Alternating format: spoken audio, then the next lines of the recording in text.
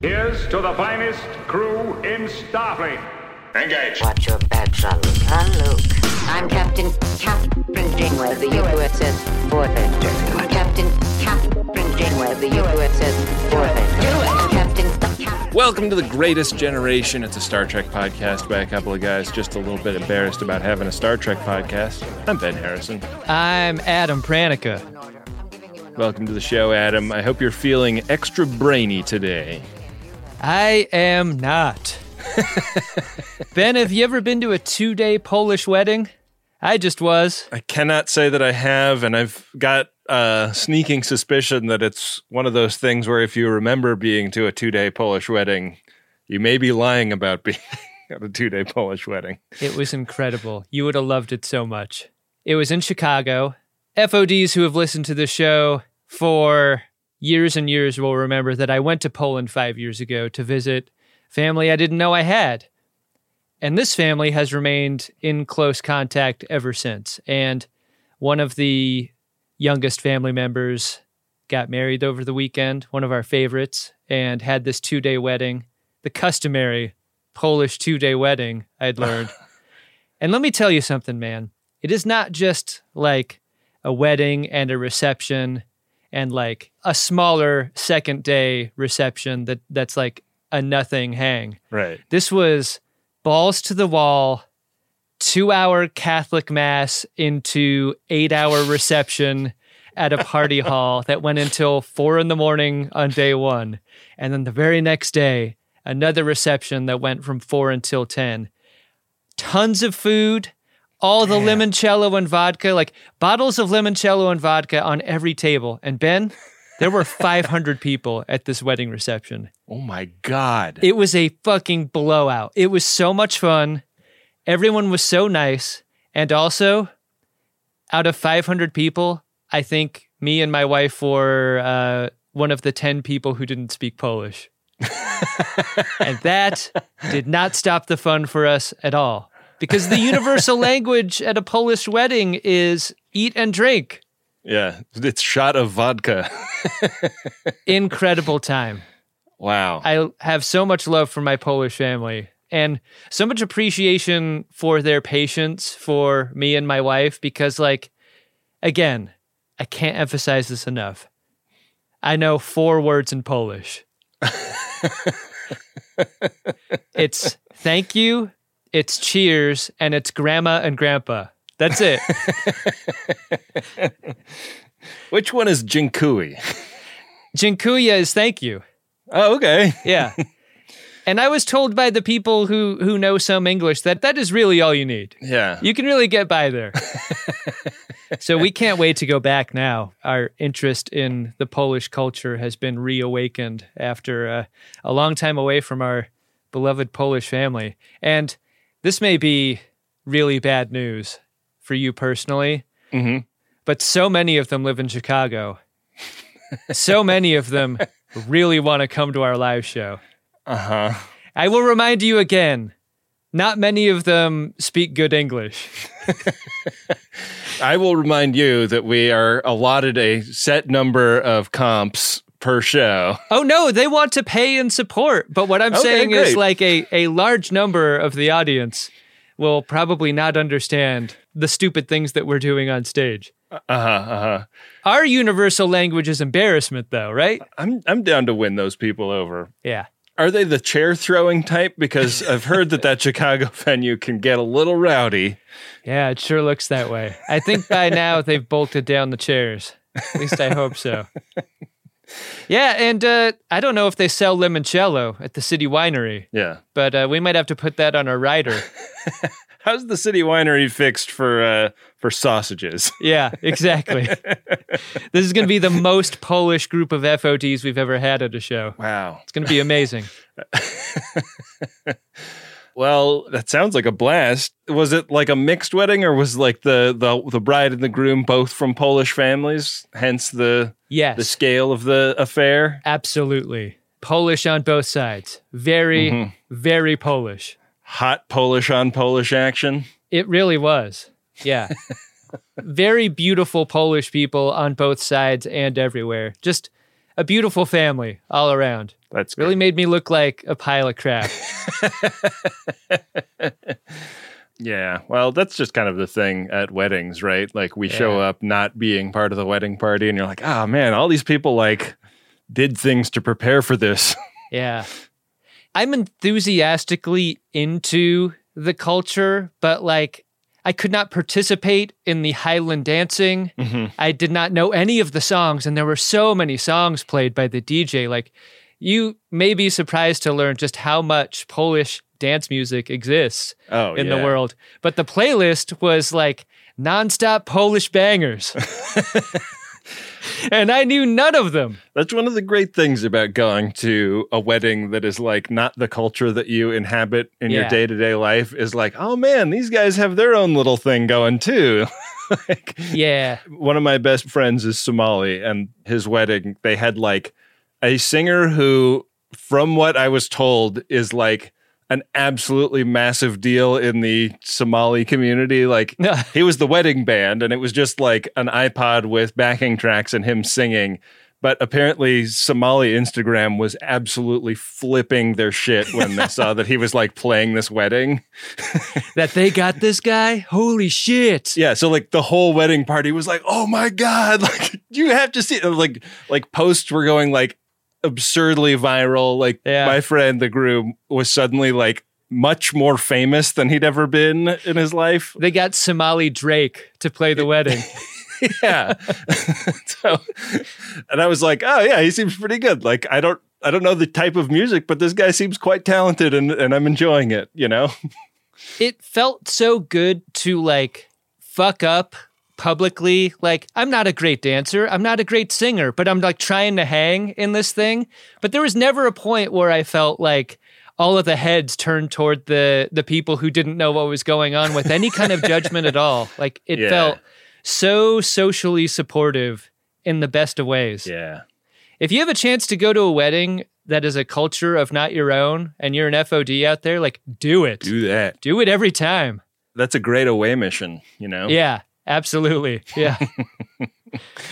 Well, speaking of away missions outside your culture, Adam, a couple of members of the Voyager crew encounter something that they're not used to in today's episode. Do you want to get into it and educate the Friends of DeSoto a little bit at the same time? That's right, Ben. Eagle-eared listeners of the end of the last episode will remember that this is an nth degree square on the game of buttholes, Will of the Caretaker.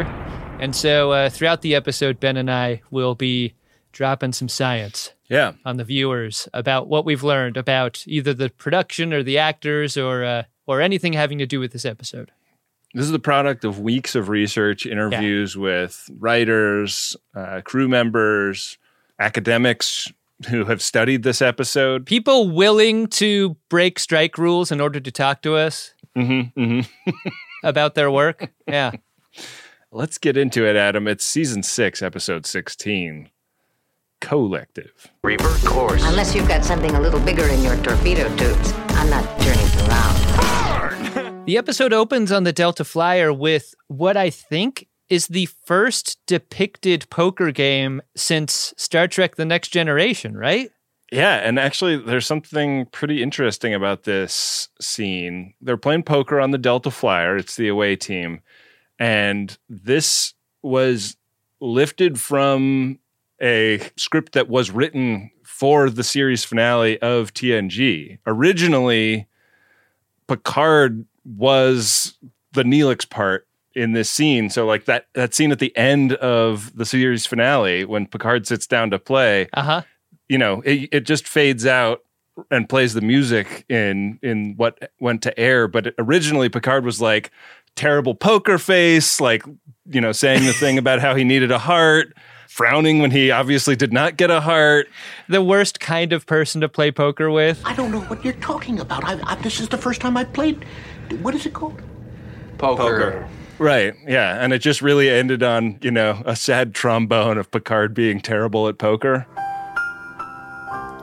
The stakes seem too damn high here, right? Because they're not just playing for chips. No. Or replicator credits or whatever. They're playing for labor. Because what is shoved into the pot toward the end of this hand is who gets a day off in the morning? Yeah. And this is Tom Paris's suggestion when he realizes that Neelix probably has a dog shit hand. So he's like, Yeah.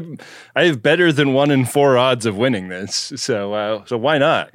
I think when you're on an away mission on a shuttle or the Delta Flyer or you're going to a conference or whatever, I think what we've learned over the years on Star Trek is that you need one guy sitting in the front seat looking out the window at all times.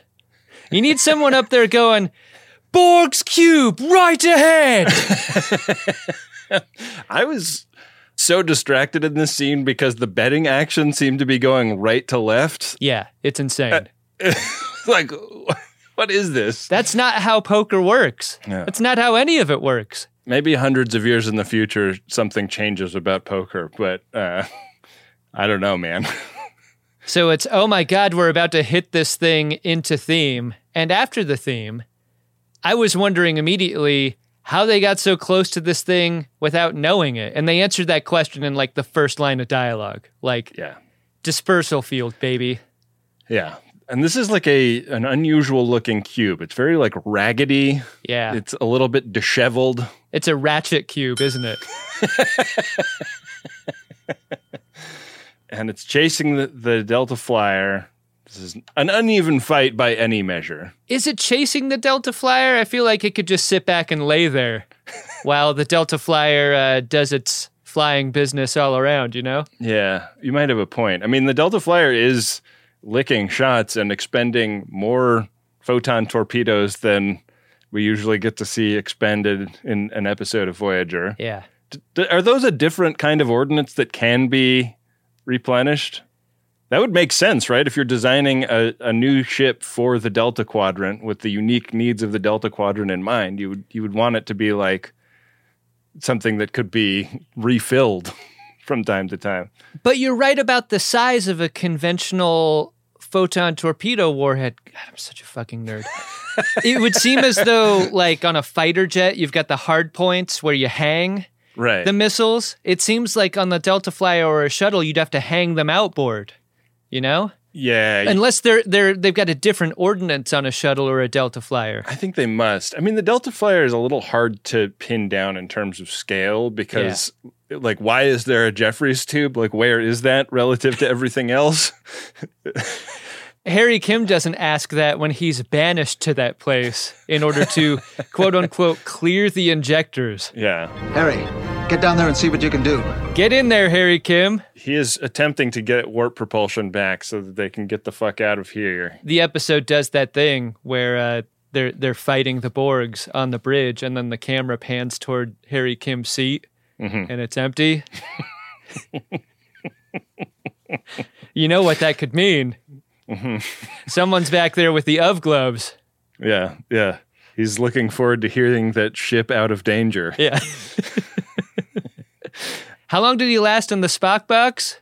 I think we know the answer. I lasted 22 minutes. So we get like the POV out the window of the ship as the tractor beam of the Borg cube grabs them, and then we are in sort of like, I guess, like a dream sequence of the assimilation, right? Because when the Borgs get you in their tractor beam, you can't break free. Because the Borg's tractor beam is made of an attenuated linear graviton beam, and Borgs are strong.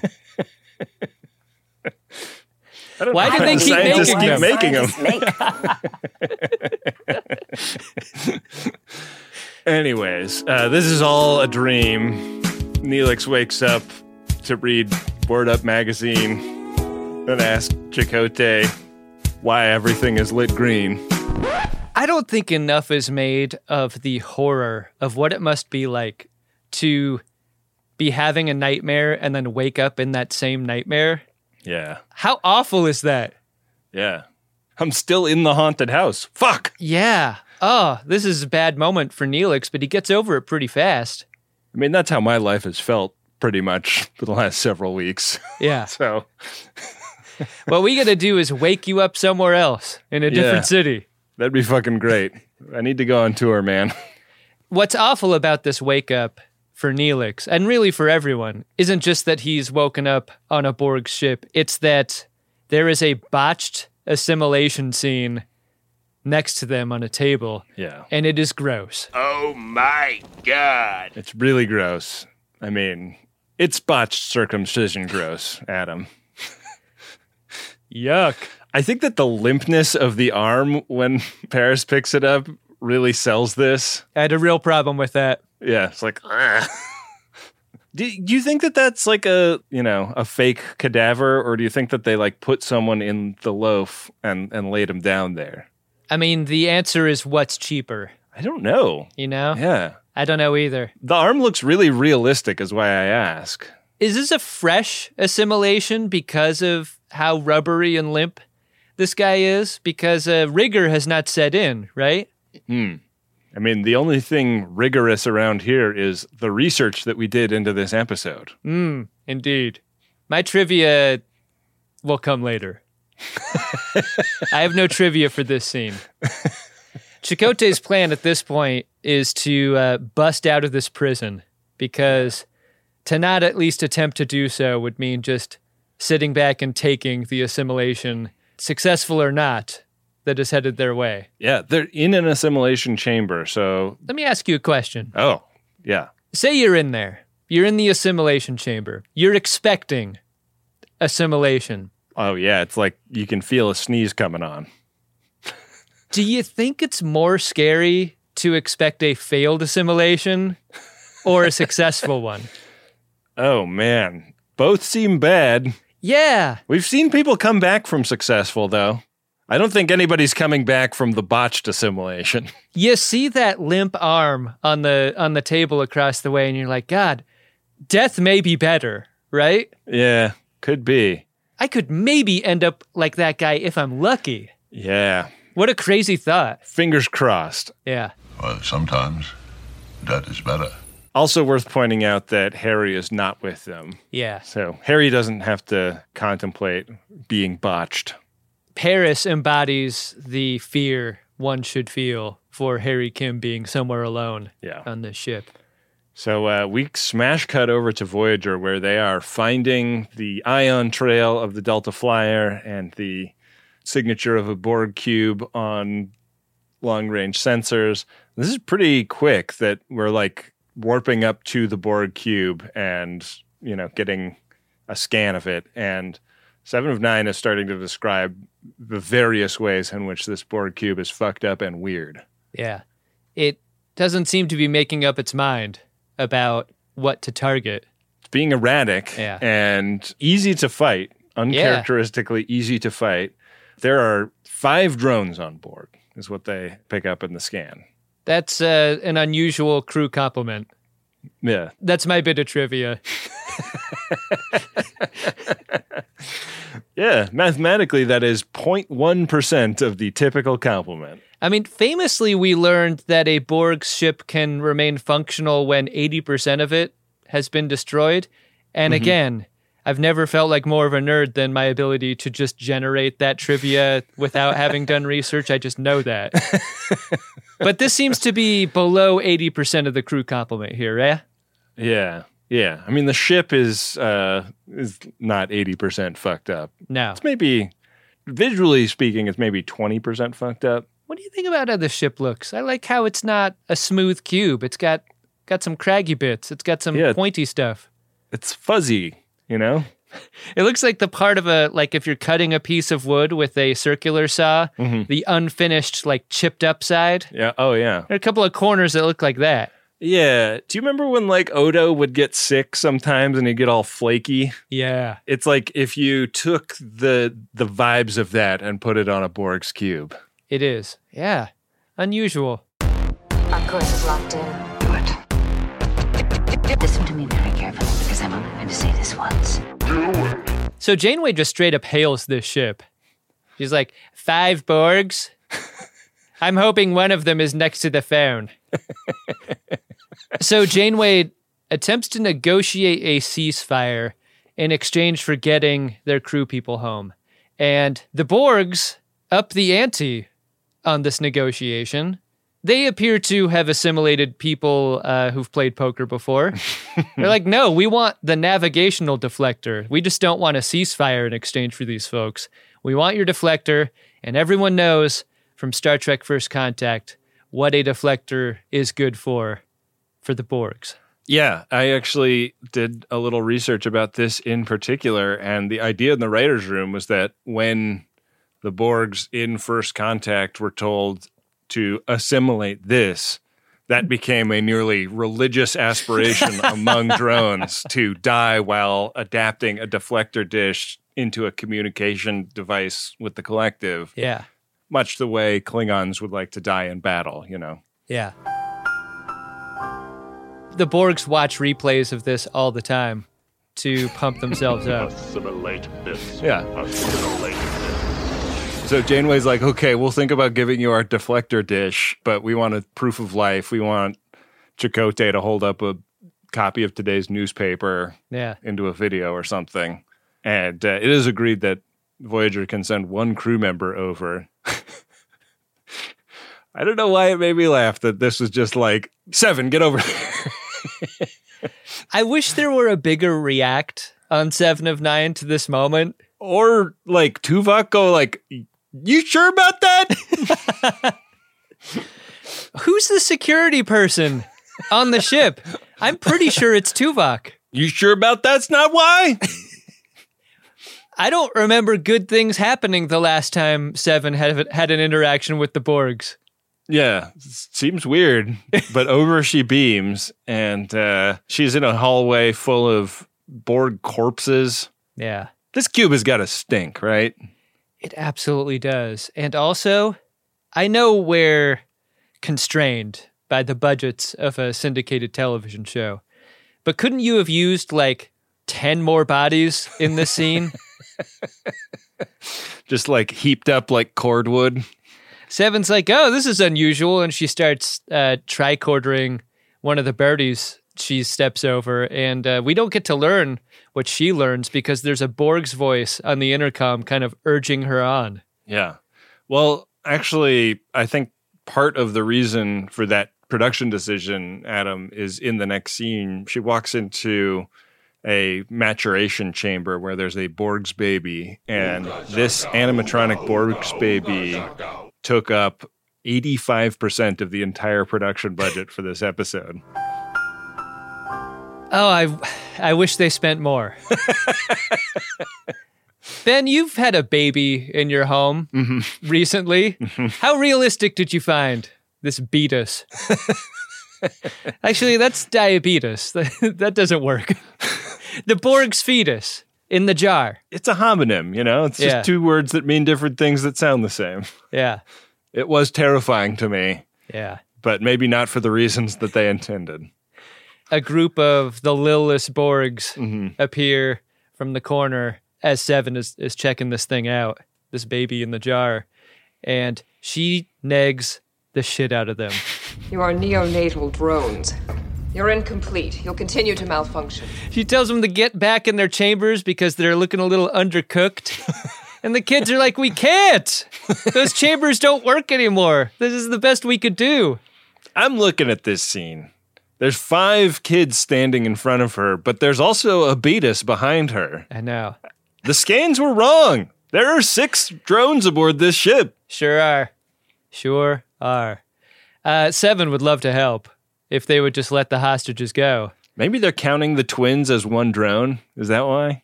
Oh, yeah. Maybe. I mean, okay, so it's 3 and the beatus and twins.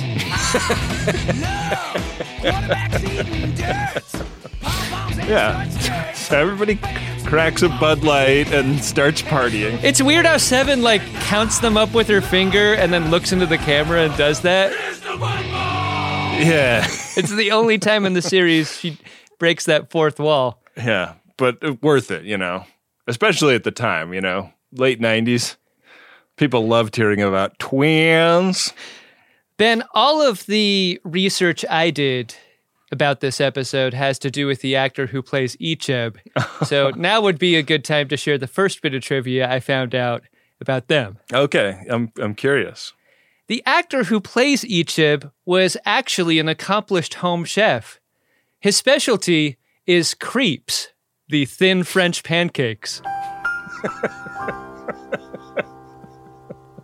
Yeah. That's how that's pronounced. Ichib is not really in charge. There's a shorter guy, and it seems just outrageous that the tallest white dude isn't the one running things. Were you feeling some heavy Red Dawn vibes here? And like these kids were the Wolverines? Wolverines! The way these kids mouth off at 7 really seems like our parents aren't home kind of attitude. Right. And when 7 announces that the agreement is being modified on the fly, they haven't really prepared their birdies for the idea that they're not going to get everything they want. No.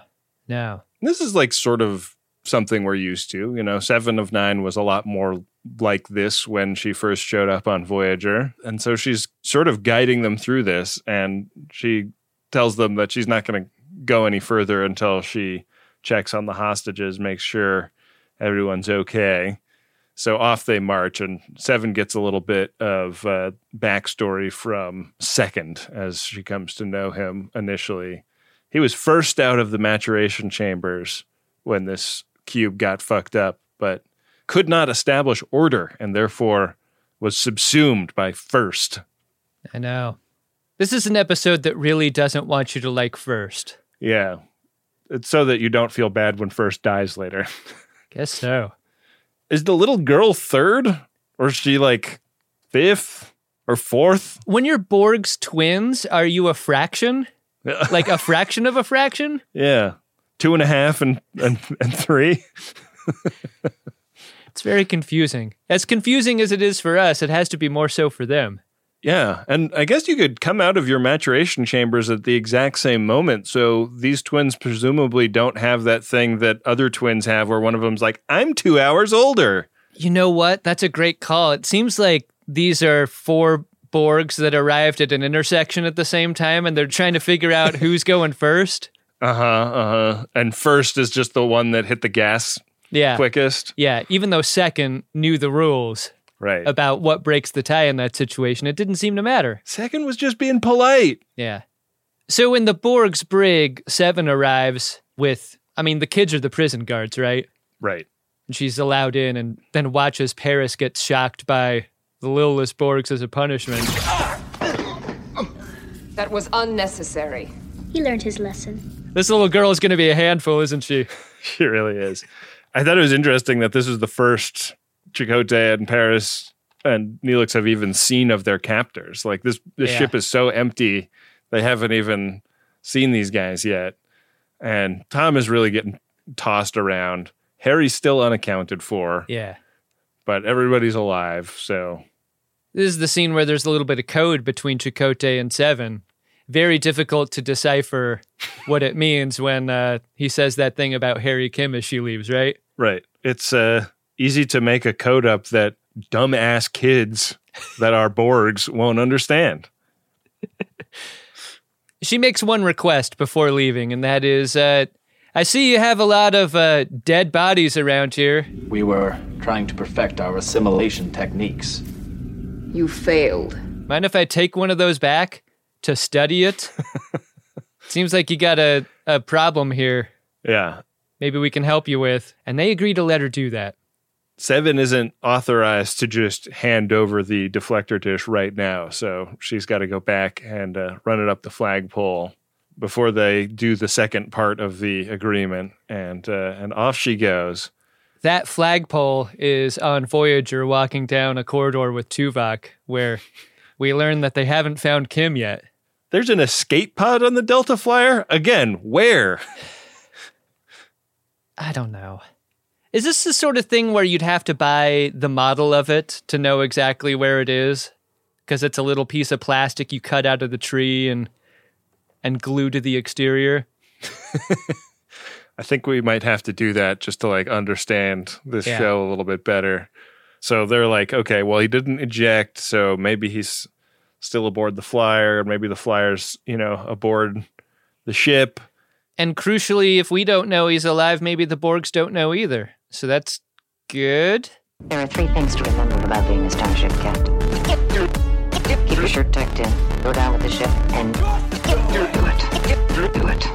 They catch up with the EMH, who explains that these Borgs, this entire cube, was taken down by a space-borne pathogen that specifically preys on cybernetic beings. Were you wondering why 7 was not in danger of catching this thing? Does she not qualify anymore as a cybernetic being? The doctor says that it's like no longer active because it consumed the cube, and the maturation chambers protected the kids. So I was assuming that for whatever reason it wasn't affecting the kids when they came out of the maturation chambers. Yeah. Is also why it's not affecting 7. But, best guess. It's logical to consider the implications of weaponizing this pathogen, according to Tuvok. And boy, does the doctor take great umbrage with this. Yeah, the like knee-jerk biological warfare reaction that Tuvok, I feel like, is often expressing really rubs the doc the wrong way. But unlike almost any other episode where the doctor will be like, I refuse to take part in this horror of science shit that you're getting into, the doctor complies this time. He's like, all right, I'll get to work on the like horrible pathogen and weaponizing it. The doctor's permitted to object, but he still gets down to business. Yeah, he makes a face while he's doing it, Can you reprogram him or something? Janeway has to ask 7 if the hostages are in any real danger from these fucking kids. And I think it's good to have that question asked, because you look at these adolescent Borgs, you just don't get much of a threatening read from them, I don't think. And it takes a conversation like this to make that apparent, right? Yeah, these are some skinny little freaks that don't have an imposing presence when they walk into a room and stand in a tableau. It takes 7 to say it for me to believe it. Like, yeah, the hostages could be killed by these kids. And with that as the answer, Janeway is compelled to authorize work on this bioweapon. There's coffee in that pathogen. She asks 7 one more question. On the Delta Flyer, it's a pretty small ship, so where is there room for a Jeffries tube? If you had to guess. And we cut over to that Jeffries tube where Harry Kim is lying unconscious right where we left him. Yeah. Yeah, he slept through the whole thing. Yeah. He's late for the test. His comm badge is beeping, and that's what wakes him up. Yeah, he was just asleep the whole time. We get low-key one of the coolest shots I remember ever seeing in Star Trek Voyager, which is like the interior of the Borg ship where the Delta Flyer has been captured, but it's been captured next to other alien ships who have had the same fate. I want to see more of these captured ships. I know. I never knew that the Borgs were like keeping the materiel that they're grabbing. Yeah, that rules. Yeah. So cool.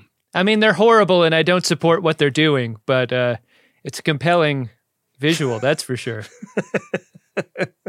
Yeah. It's like, there's nothing wrong with watching like Russian propaganda videos of Ukraine if you know that it's wrong. Yeah, that's where I was going. That is a good comparison. So Harry Kim gets to work on modifying comms on the Delta Flyer because that's what he's going to need to do to, I guess he has to like send a message back on the same carrier wave as the signal he's receiving so that it's not detected by the Borgs. That's important. And so he gets to work on that. And we cut back over to the kind of command area of the cube where Janeway has shown up to talk to these kiddos. This may be another opportunity for me to drop some more trivia, Ben. Oh, yeah, I would love to learn a little bit. The actor who plays Icheb has shared opinions on Twitter so stupid and self-immolating we almost lost half of our income ending our very successful podcast about it.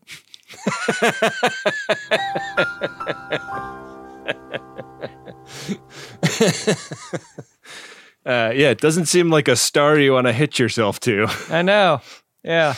So, Janeway tries to kind of rework the negotiations. You know, her pitch goes over a bit like a lead balloon.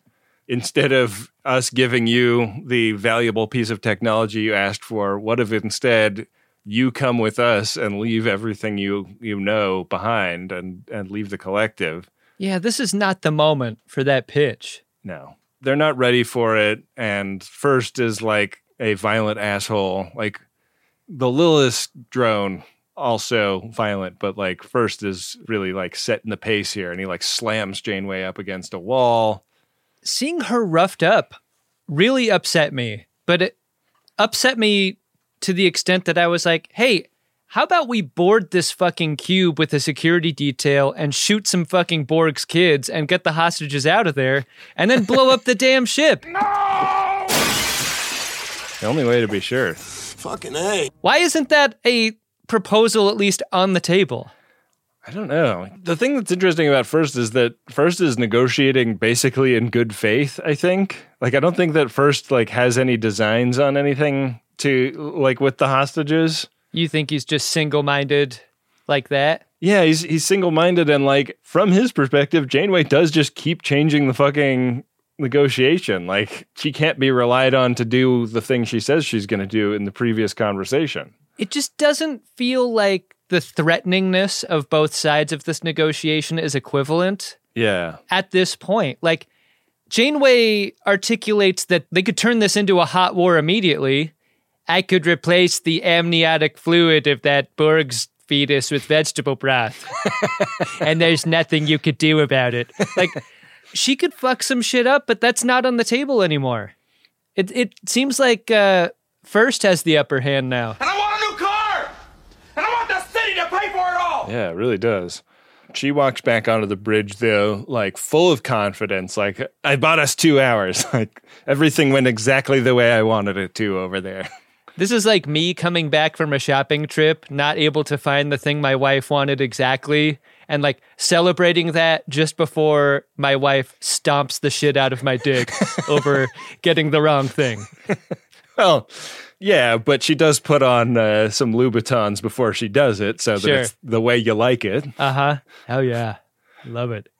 So they get a message from Harry. Harry has succeeded in modifying his comms to work on this carrier wave and, communicates with them that he's okay. And they're like, hey, cool. You're actually less than a kilometer from the shield generator, the thing that we've been trying to knock out, but can't because it's buried too deep in the ship. You're convenient for story purposes, Harry. Understood. So they're like, hey, man, take a walk. Yeah.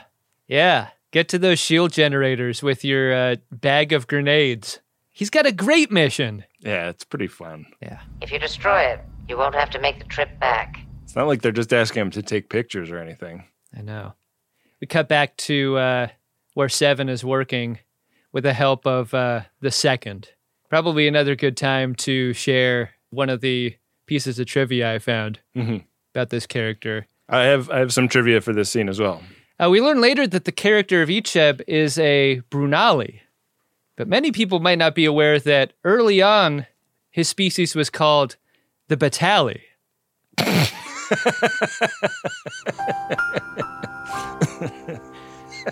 Really dodged one there, huh? Yeah, that's interesting because my trivia is food related. Okay. This is the kind of first scene where his head is well lit, and you can really see that how they did this. They made the top of this character's head loaf with kiwis.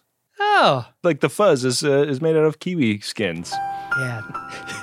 I mean, keep in mind we're on a Borg ship where Miriam atrocities have taken place. Yeah. Nothing is more atrocious visually than what's going on the top of his head. Yeah, I'd say that a botched haircut might be the worst thing that's happened.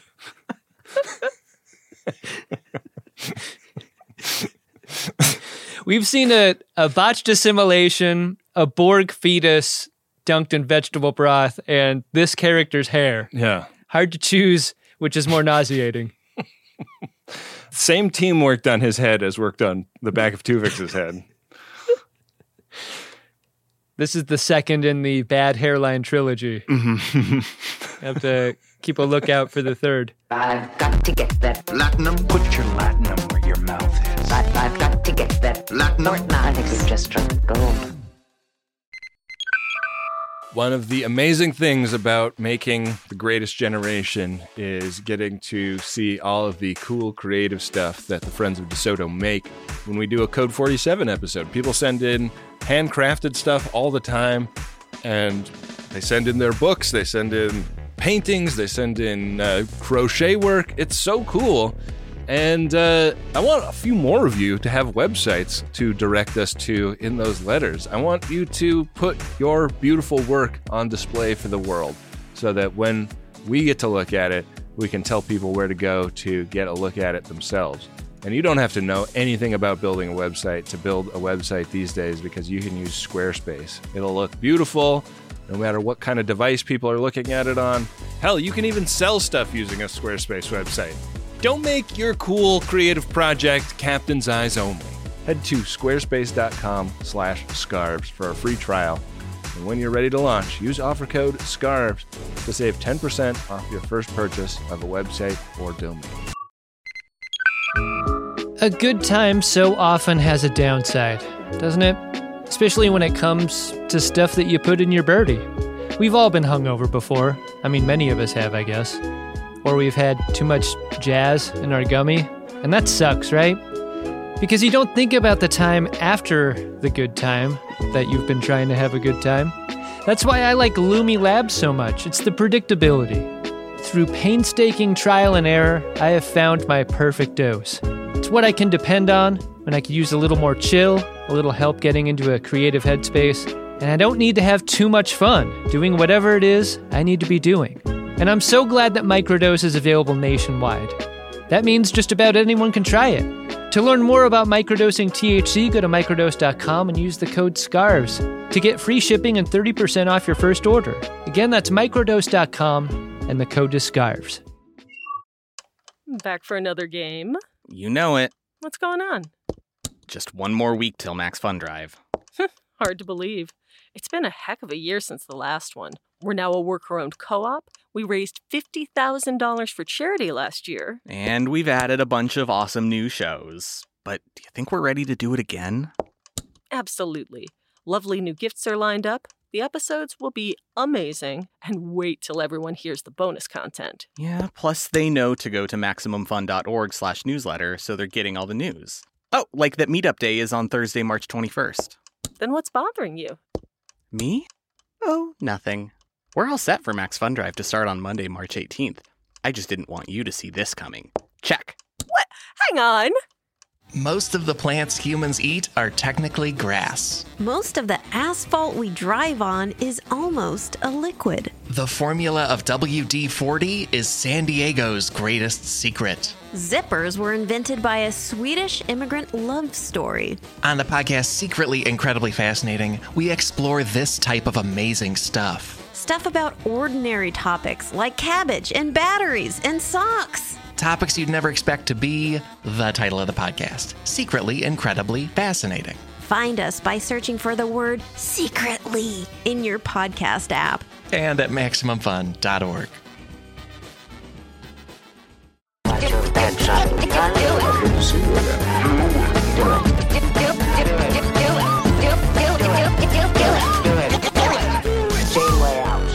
So they start talking about their pre-assimilation childhoods and, you know, parents and like it sort of ironically sort of seems like Icheb has been cyber stalking Seven. Like he like went and looked up her Borg's Facebook profile. I thought it might be relevant. Why? Yeah, you don't like that and you don't like the touching of the hair either. I guess you could call that cyborg stalking. You absolutely could. God, that was good. Yeah. That's fucking good. So, you know, they're chit-chatting about this when First comes around the corner and really blows his stack. You know, the small talk is like one of the big rules. First is like, why'd you fix that guy's fucking stutter? It was one of the things that made him second. We all thought it was charming and helped establish his place in the hierarchy, and you fucking ruined it. Yeah. Did you know this? The first has the same eye hologram as Hugh? Yes. That's got to be the same prop, right? Maybe. I don't know. I wouldn't want to wear the same eye appliance as another actor without a lot of sanitizing wipes involved. That's how you get pink eye as an actor, right? Yeah, it's how you transmit a spaceborne pathogen from one Borgs to another. Maybe that's how it happened. They just passed appliances all over the place without washing them first. Gross. Yikes. Well, Seven has decoded the situation with the Borg's computer and reports back to Janeway that when this pathogen infected the cube, a distress signal was sent, and the collective just decided to cut its losses with this cube. So the rescue that these Borg teens are hoping for is not coming. It's like being so rich, you could just buy whatever company you want, and it just doesn't matter if you run it into the ground and destroy it because you're an idiot. Like, that's what the Borgs are. The Borgs are just that rich. The amazing thing is that you can invest in something as massive as a cube and be obviously running it into the ground, and there's still drones that'll be like, yeah, this is fucking awesome, and it's all part of a brilliant plan that you just don't understand yet. Yeah. The thing about the Borgs turning their backs on the Lilith Borgs here is that makes these kids' need for the communication parts irrelevant, right? So with the deal falling apart, what can they do? Can they invite the Lilith Borgs to Voyager? Seven's like, hold on there. I'm not so sure these kids can be saved. Have you seen that one guy's hairline? It's gross as hell. You were just over there, right? Yeah. And the lighting over there is... not flattering. And they also don't know if they want to be saved either. Like, that's a part of it. You can't, like, forcibly save these Borg's children. But Janeway in this scene is optimistic for some reason because, like, of the 7 of 9 circumstances. Like, Seven is kind of inspiring in this way. She is, but she corrects Janeway and she's like, this is not going to be the same deal as me because, like, all of the stuff that happens in the maturation chamber is partly to do with, like, undoing the psychological harm of having been assimilated as a child. So all of the, like, Borg order that is supposed to overwrite all of the harmed parts of their psychology isn't in place yet. So, you know, individuating them may be opening a Borg's cube Pandora's box. Wow. Yeah. Yeah, I'll say. I wish I'd said that. Like, setting aside those questions, like, that little girl has really got some, like, Gage from Pet Sematary vibes. Like, she really seemed to enjoy shocking Paris the way she did. He learned his lesson. I'm surprised that little girl didn't have wetter hair, given how creepy she is for most of this episode. Yeah. You know? Yeah. Anyways, Janeway is pretty determined to get these kids and make some slickbacks of them. So she's like, you know, gonna power through. And we catch up with Kim going on his hike through the ship. I really like this scene for Harry Kim. You do what you have to do to suppress how horrified you are in the situation, keeping it light with the playing cards. Yeah, and you know, like, it's his trail of breadcrumbs that he's leaving. There are only so many parts to a clarinet to leave behind. Right. Like, there's like 5 parts. That's not enough. Tuvok doesn't like this because he's like, no, Harry, I'm literally staring at a very detailed map of the deck that you're on. Like, you don't need to leave the playing cards. And Harry's like, no, this is going to pay off later. Trust me. Yeah. You know what a reveal is, Tuvok? You're gonna.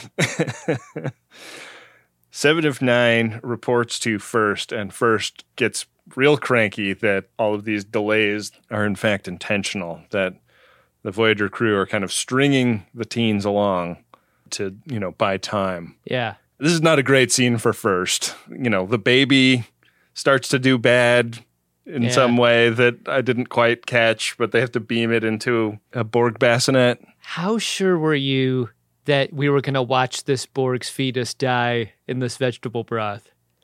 I came really close to believing we were going to get there. I really thought we were. If it was Star Trek Picard, we would have absolutely seen that. Yeah, they would have like pulled bloody pieces of cybernetic equipment out of the baby if it was Star Trek Picard. I mean, part of the power of this scene is like Seven going to work in this leadership vacuum, right? Like First can't do shit, and Seven just gets into it with the life-saving plan. She transports it into an incubator, but the incubator doesn't work, and then she picks it up and carries it out.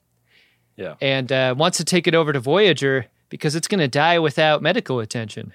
Yeah, to get some kind of respiratory issue. I think I'm getting the black lung, Bob. And she has to fight for it, and all of the Borg teens are kind of against this, but she persuades them, and basically through force of personality has just big dogged First into being last. Yeah. They rely on you, yet you lack the skills necessary to ensure their survival. We catch up with Harry Kim. He is the one setting them up the bomb in the shield generator area, and gets surprised.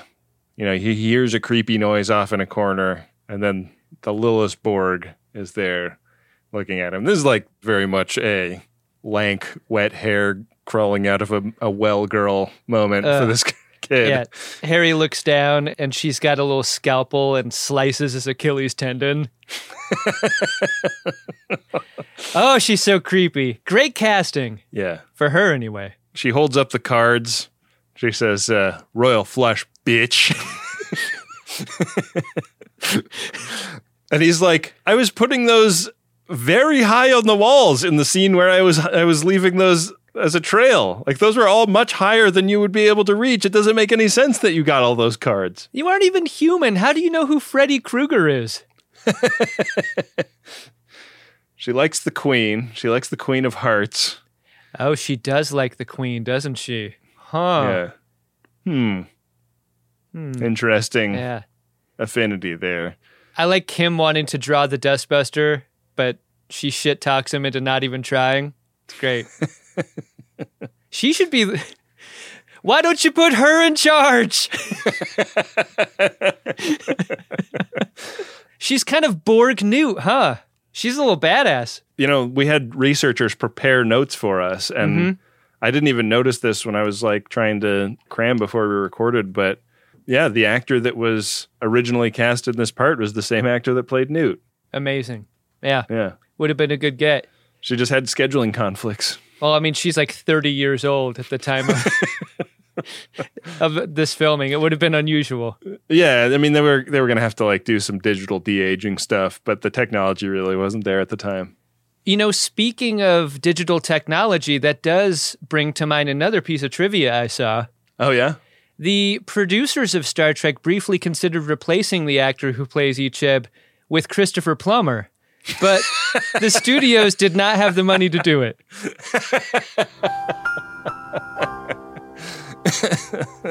I guess you could say they decided not to cry havoc and let slip the dogs of war in this particular instance. Indeed. I know you don't want to do it. Do it.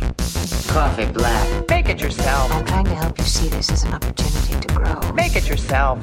Janeway shows up in Six Bay to meet the Borg's baby, the Beatus.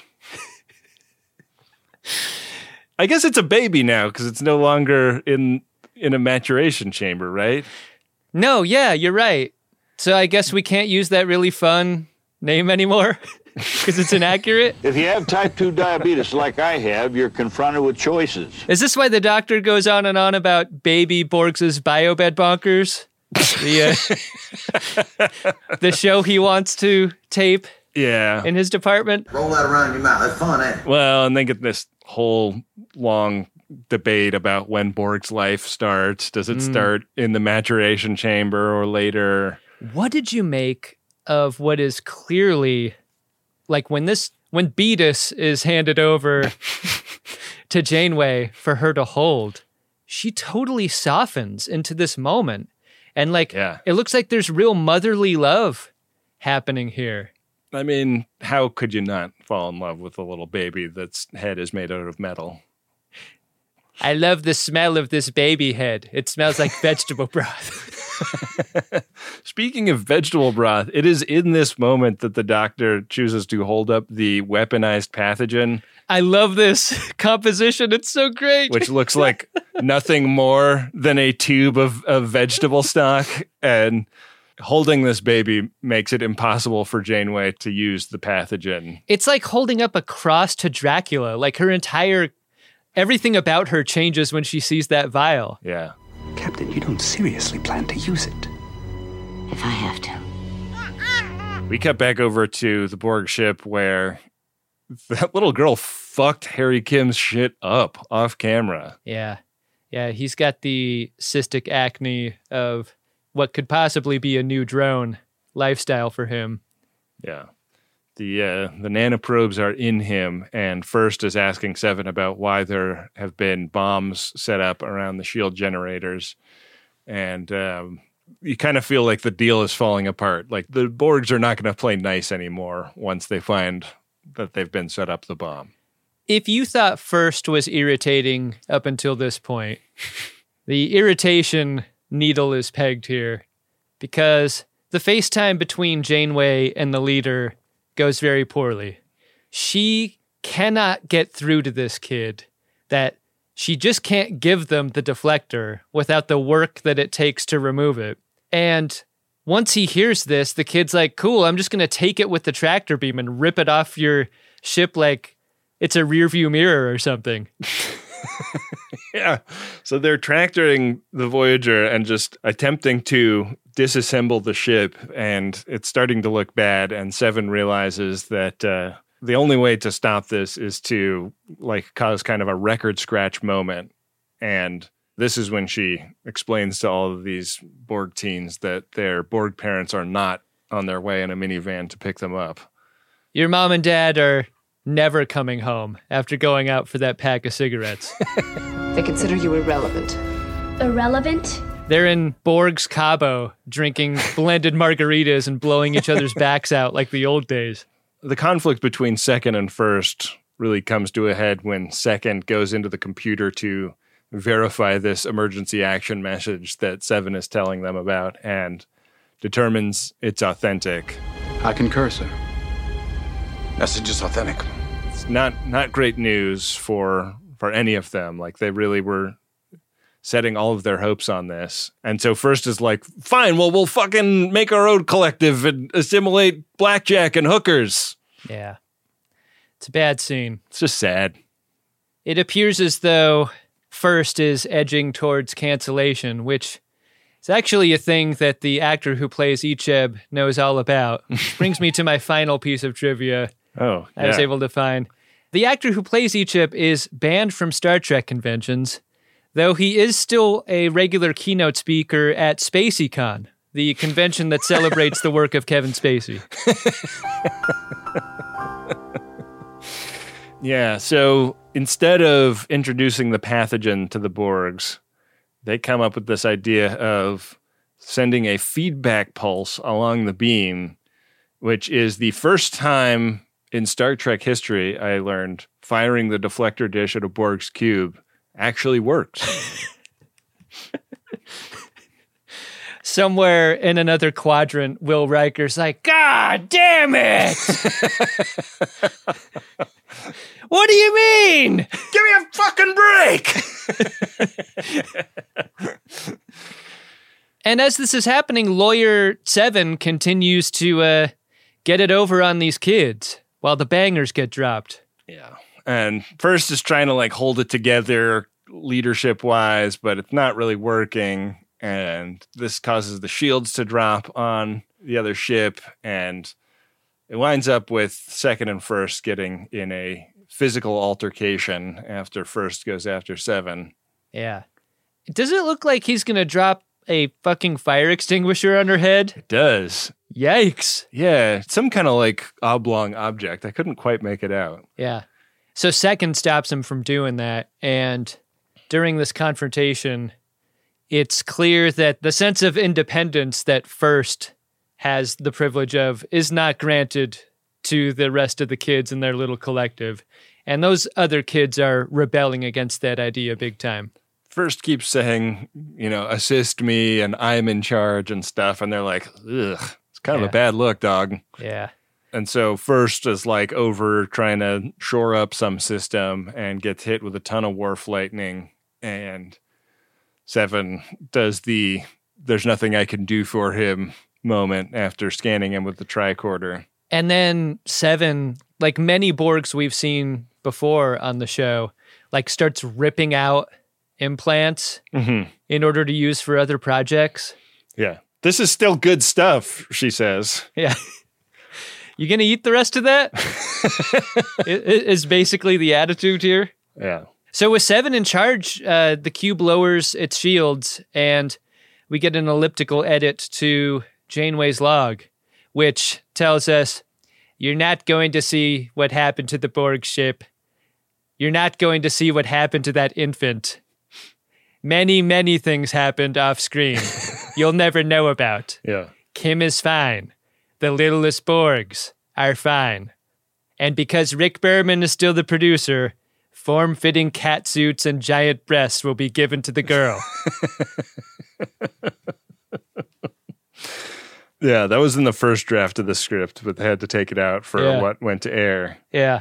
The order is given that 7 is going to sort of become a surrogate parent to these littlest Borgs, and 7 is initially sort of not enthusiastic about this, but comes around to the idea that some of the things that were hard for her, she can perhaps try and make a little bit easier for these kids.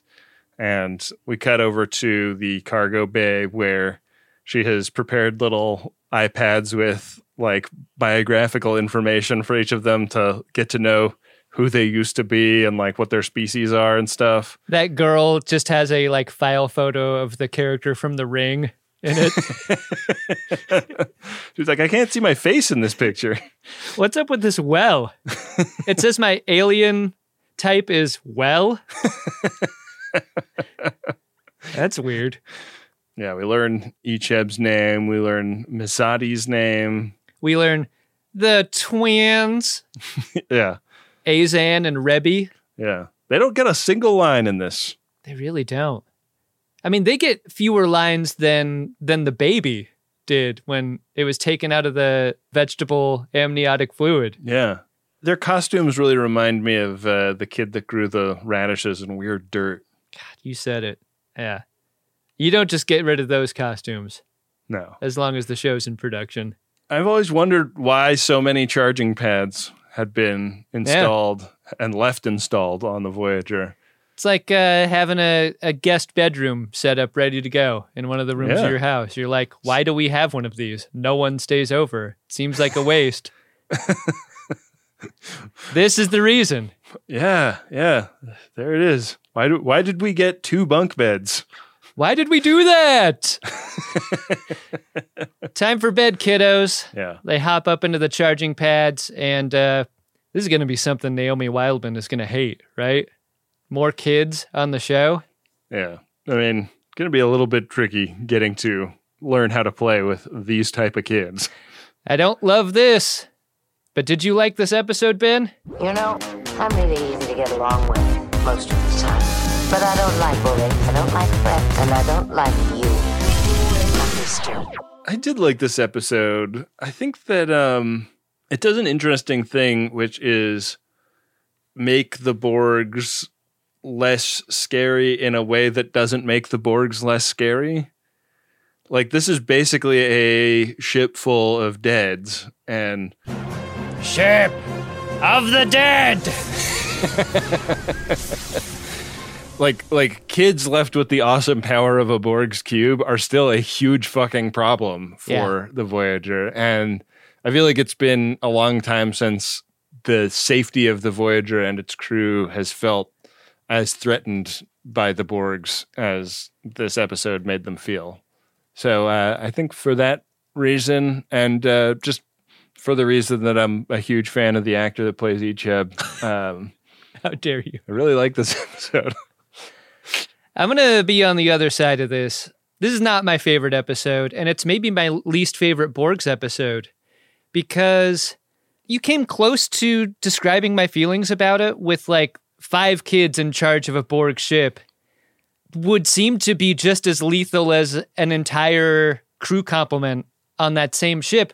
But the lethality of the moment is about the kids being unpredictable adolescents rather than being a fucking teenager with a machine gun. Like, I wanted to feel like we were in more conventional danger here than like emotional danger. And I will tend to dislike an episode that takes tooth after tooth out of the Borg's mouth. Like, leave the fangs in, insert more fangs. I don't like this slow creep towards a gummy Borgs. That's not fun to me. And maybe the jerkiest knee I had at the very end of the episode was that resolution happening off screen about a Borg ship is the biggest weapons platform in Star Trek. What happened to that ship? They just turned around and left it? It's just lying derelict in space. We've reused exploded ships on the show before.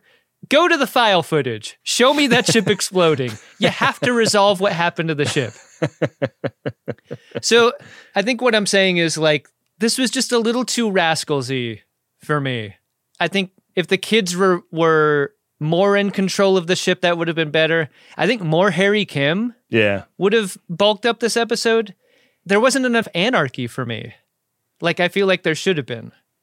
And I think finally I want to say this. This could be a part that we could edit out. How about no? But when the character of Icheb was recast for Picard, the actor who played him had a huge Twitter meltdown. And Brie Belke was attacked on Twitter by this guy over the things that he was saying. Weak. And this being a pro Brie Belke podcast, I just want to say that was fucked up. Yeah. You don't attack Brie Belke on Twitter or anywhere else, in my mind. No. So there you go. Not if you don't want the greatest generation coming for that ass. Yeah. So there it is. Well, Adam, do you want to see if there are any Priority 1 messages in the Priority 1 message inbox? Oh, hopefully they're not a bunch of unpredictable adolescent kid messages. Priority 1 message from Starfleet coming in on secured channel. Need a supplemental income. Supplemental income? Supplemental. Yeah, it's extra. The interest alone could be enough to buy this ship. Adam, our first Priority 1 message is of a promotional nature. It goes like this. Looking for a pod that's all about the fun of watching movies? Well, Bill and Rob's are making it. On Bill and Rob's, an excellent adventure, we take turns picking a variety of films, often ones we think the other would never see. Then we share our thoughts about whether they should be on your must-watch list. From the movies of less famous siblings like Frank Stallone and Don Swayze, to Predator knockoffs, to blockbuster franchises, each show's like a trip to the video store for your ears.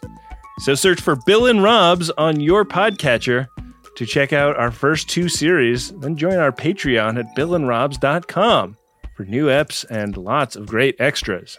How about that? Editor Emeritus Rob Schulte and current social media manager for Uxbridge Shimoda, Bill Tilley, collaborating on a really fun-sounding show here. Yeah, couple of real peaches, Bill and Rob's. Go listen to their show. Yeah, go check it out. Go see what Frank Swayze's been up to. Go see, who's another sibling? Don Swayze. Gerald Stallone. Are there any Baldwin brothers that we haven't heard of yet? How about that martial arts movie starring Jean-Claude Van Damme? Clarence Baldwin. Oh, yeah.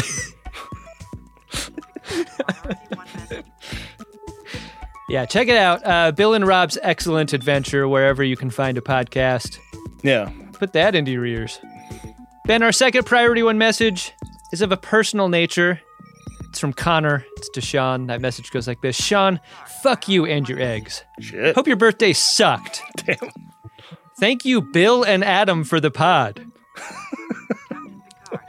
But just a question for you. Do you think the when is but you had when, the last were not, but maybe actually had is? What is... Is Connor like a mean drunk and got this P1 during a sesh? Hey, drunk money spends all the same, so we appreciate Connor's support. Hopefully not too much at the expense of Sean and their feelings. But does like my half of the money have to go to Bill since I'm not one of the people thanked for the pod? Yeah, I love that Connor saw fit to thank me and Bill. Yeah, weird. Bill being one half of the Bill and Rob's An Excellent Adventure podcast of the previous Priority One message. Check it out. Yeah. Hey, fuck you and your eggs, Connor. Yeah. Whoa! Whoa! Our final P1 today is from Mom, Dad, Moshe, and Sarah, and it's to Mike Katz, and it goes like this. When the Melkodians beamed Kirk, Spock, Chekhov, and McCoy down to the recreation of the OK Corral, none of the officers knew how to use the old-style 6 guns. You see, they came from when no men had guns before.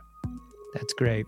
Happy birthday, Mike. Love, Mom, Dad, Moshe, and Sarah. It's a very dad joke, but it sounds like it's from an entire family. It's also a very belated happy birthday message. The requested date was late June. Oh, Jesus. Well, sorry, Mike, that we're so late, but sounds like you got a family that loves you a ton. Yeah. Happy birthday, Mike Katz. If you're looking for a podcast to listen to, you might want to try out Bill and Rob's An Excellent Adventure. Yeah. Mike? Or as Connor calls it, Ben and Rob's An Excellent Adventure. I mean, Connor might think it's Adam and Ben An Excellent Adventure. Yeah, who knows what's going on over there. Anyways, if you'd like to get a Priority One message to wish somebody a happy birthday or slag somebody's eggs off or promote your show, it's MaximumFun.org/Jumbotron. Do it. Hey, Ben. What's that, Adam? Did you find yourself a drunk Shimoda? Incredible. Drunk Shimoda! I'm going to give it to Janeway for the knee-jerk of sending Seven over to that ship. Yeah. Right at the beginning. I think that was my only like laugh line of the episode. Like I laughed out loud when she decided that was the obvious thing to do with a single person away mission to a Borg's cube. Just seemed like a real Shimoda move. How about you? Voyager has really made me a admirer of Janeway as a captain. One of my favorite captains is Captain Janeway, but I really think Season 6 of Star Trek Voyager is a bad Janeway season. Letting a lot of personal feelings get in the way of some pretty cut and dry command decisions in my mind. Come on, Captain, get it together. That moment toward the end where BLT's like, "Are we ready to fuck them up yet, Captain?" And she's like tapping into her personal computer device and into her chair and saying nothing during. Yeah. That's a scary moment. It really is. Didn't like that.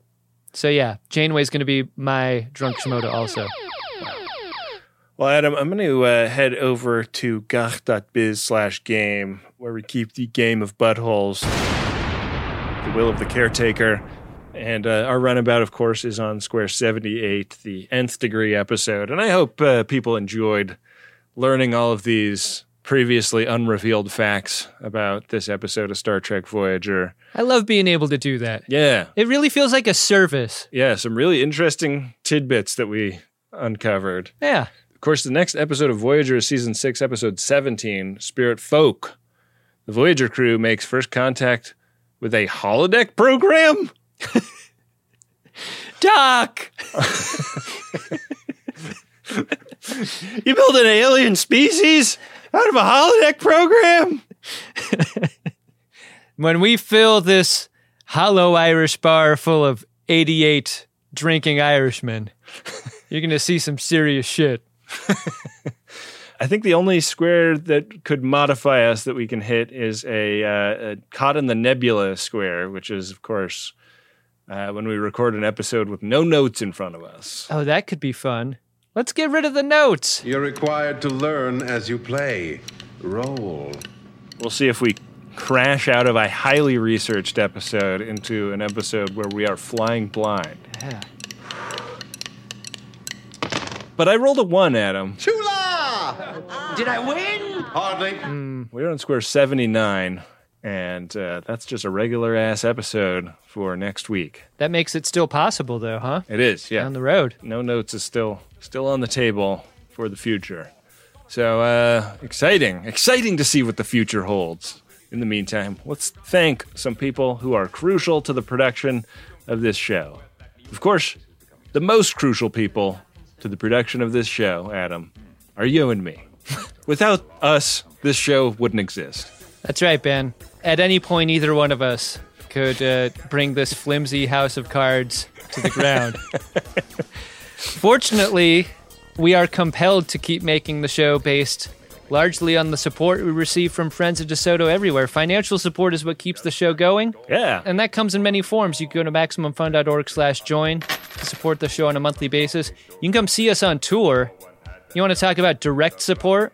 Buy a ticket to a show. Come see us live. Have a great night out with us. Great time for everyone involved. We got a merch store at podshop.biz. We've got P1s available. Support from so many directions helps make this thing go. It's amazing. Yeah. Come out and see us live. We'll make you laugh your butt off. Yeah. You'll leave without a butt. Yeah.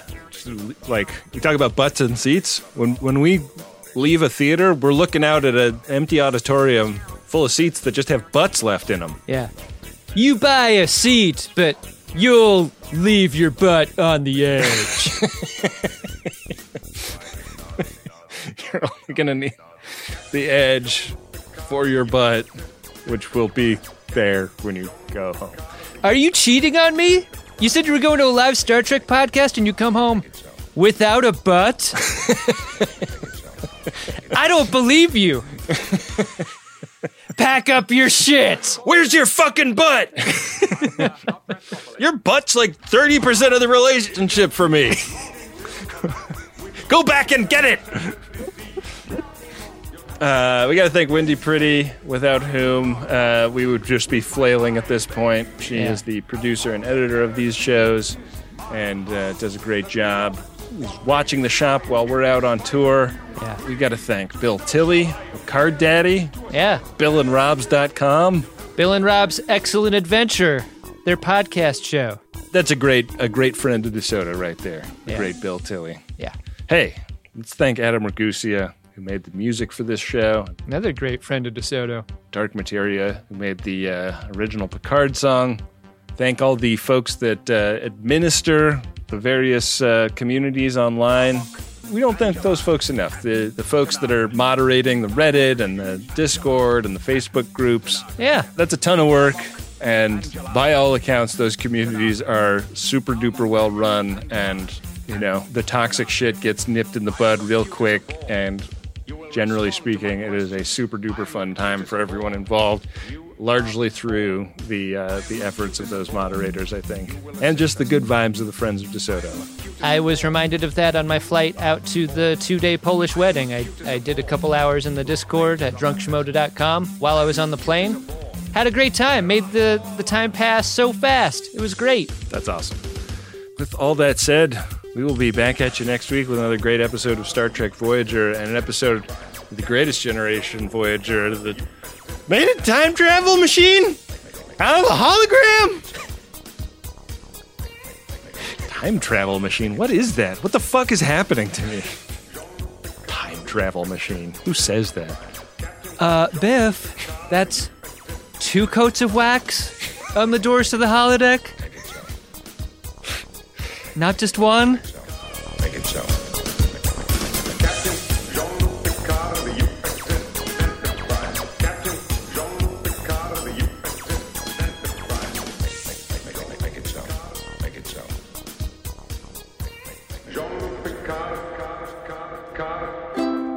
Maximum Fun, a worker-owned network of artist-owned shows. Supported directly by you.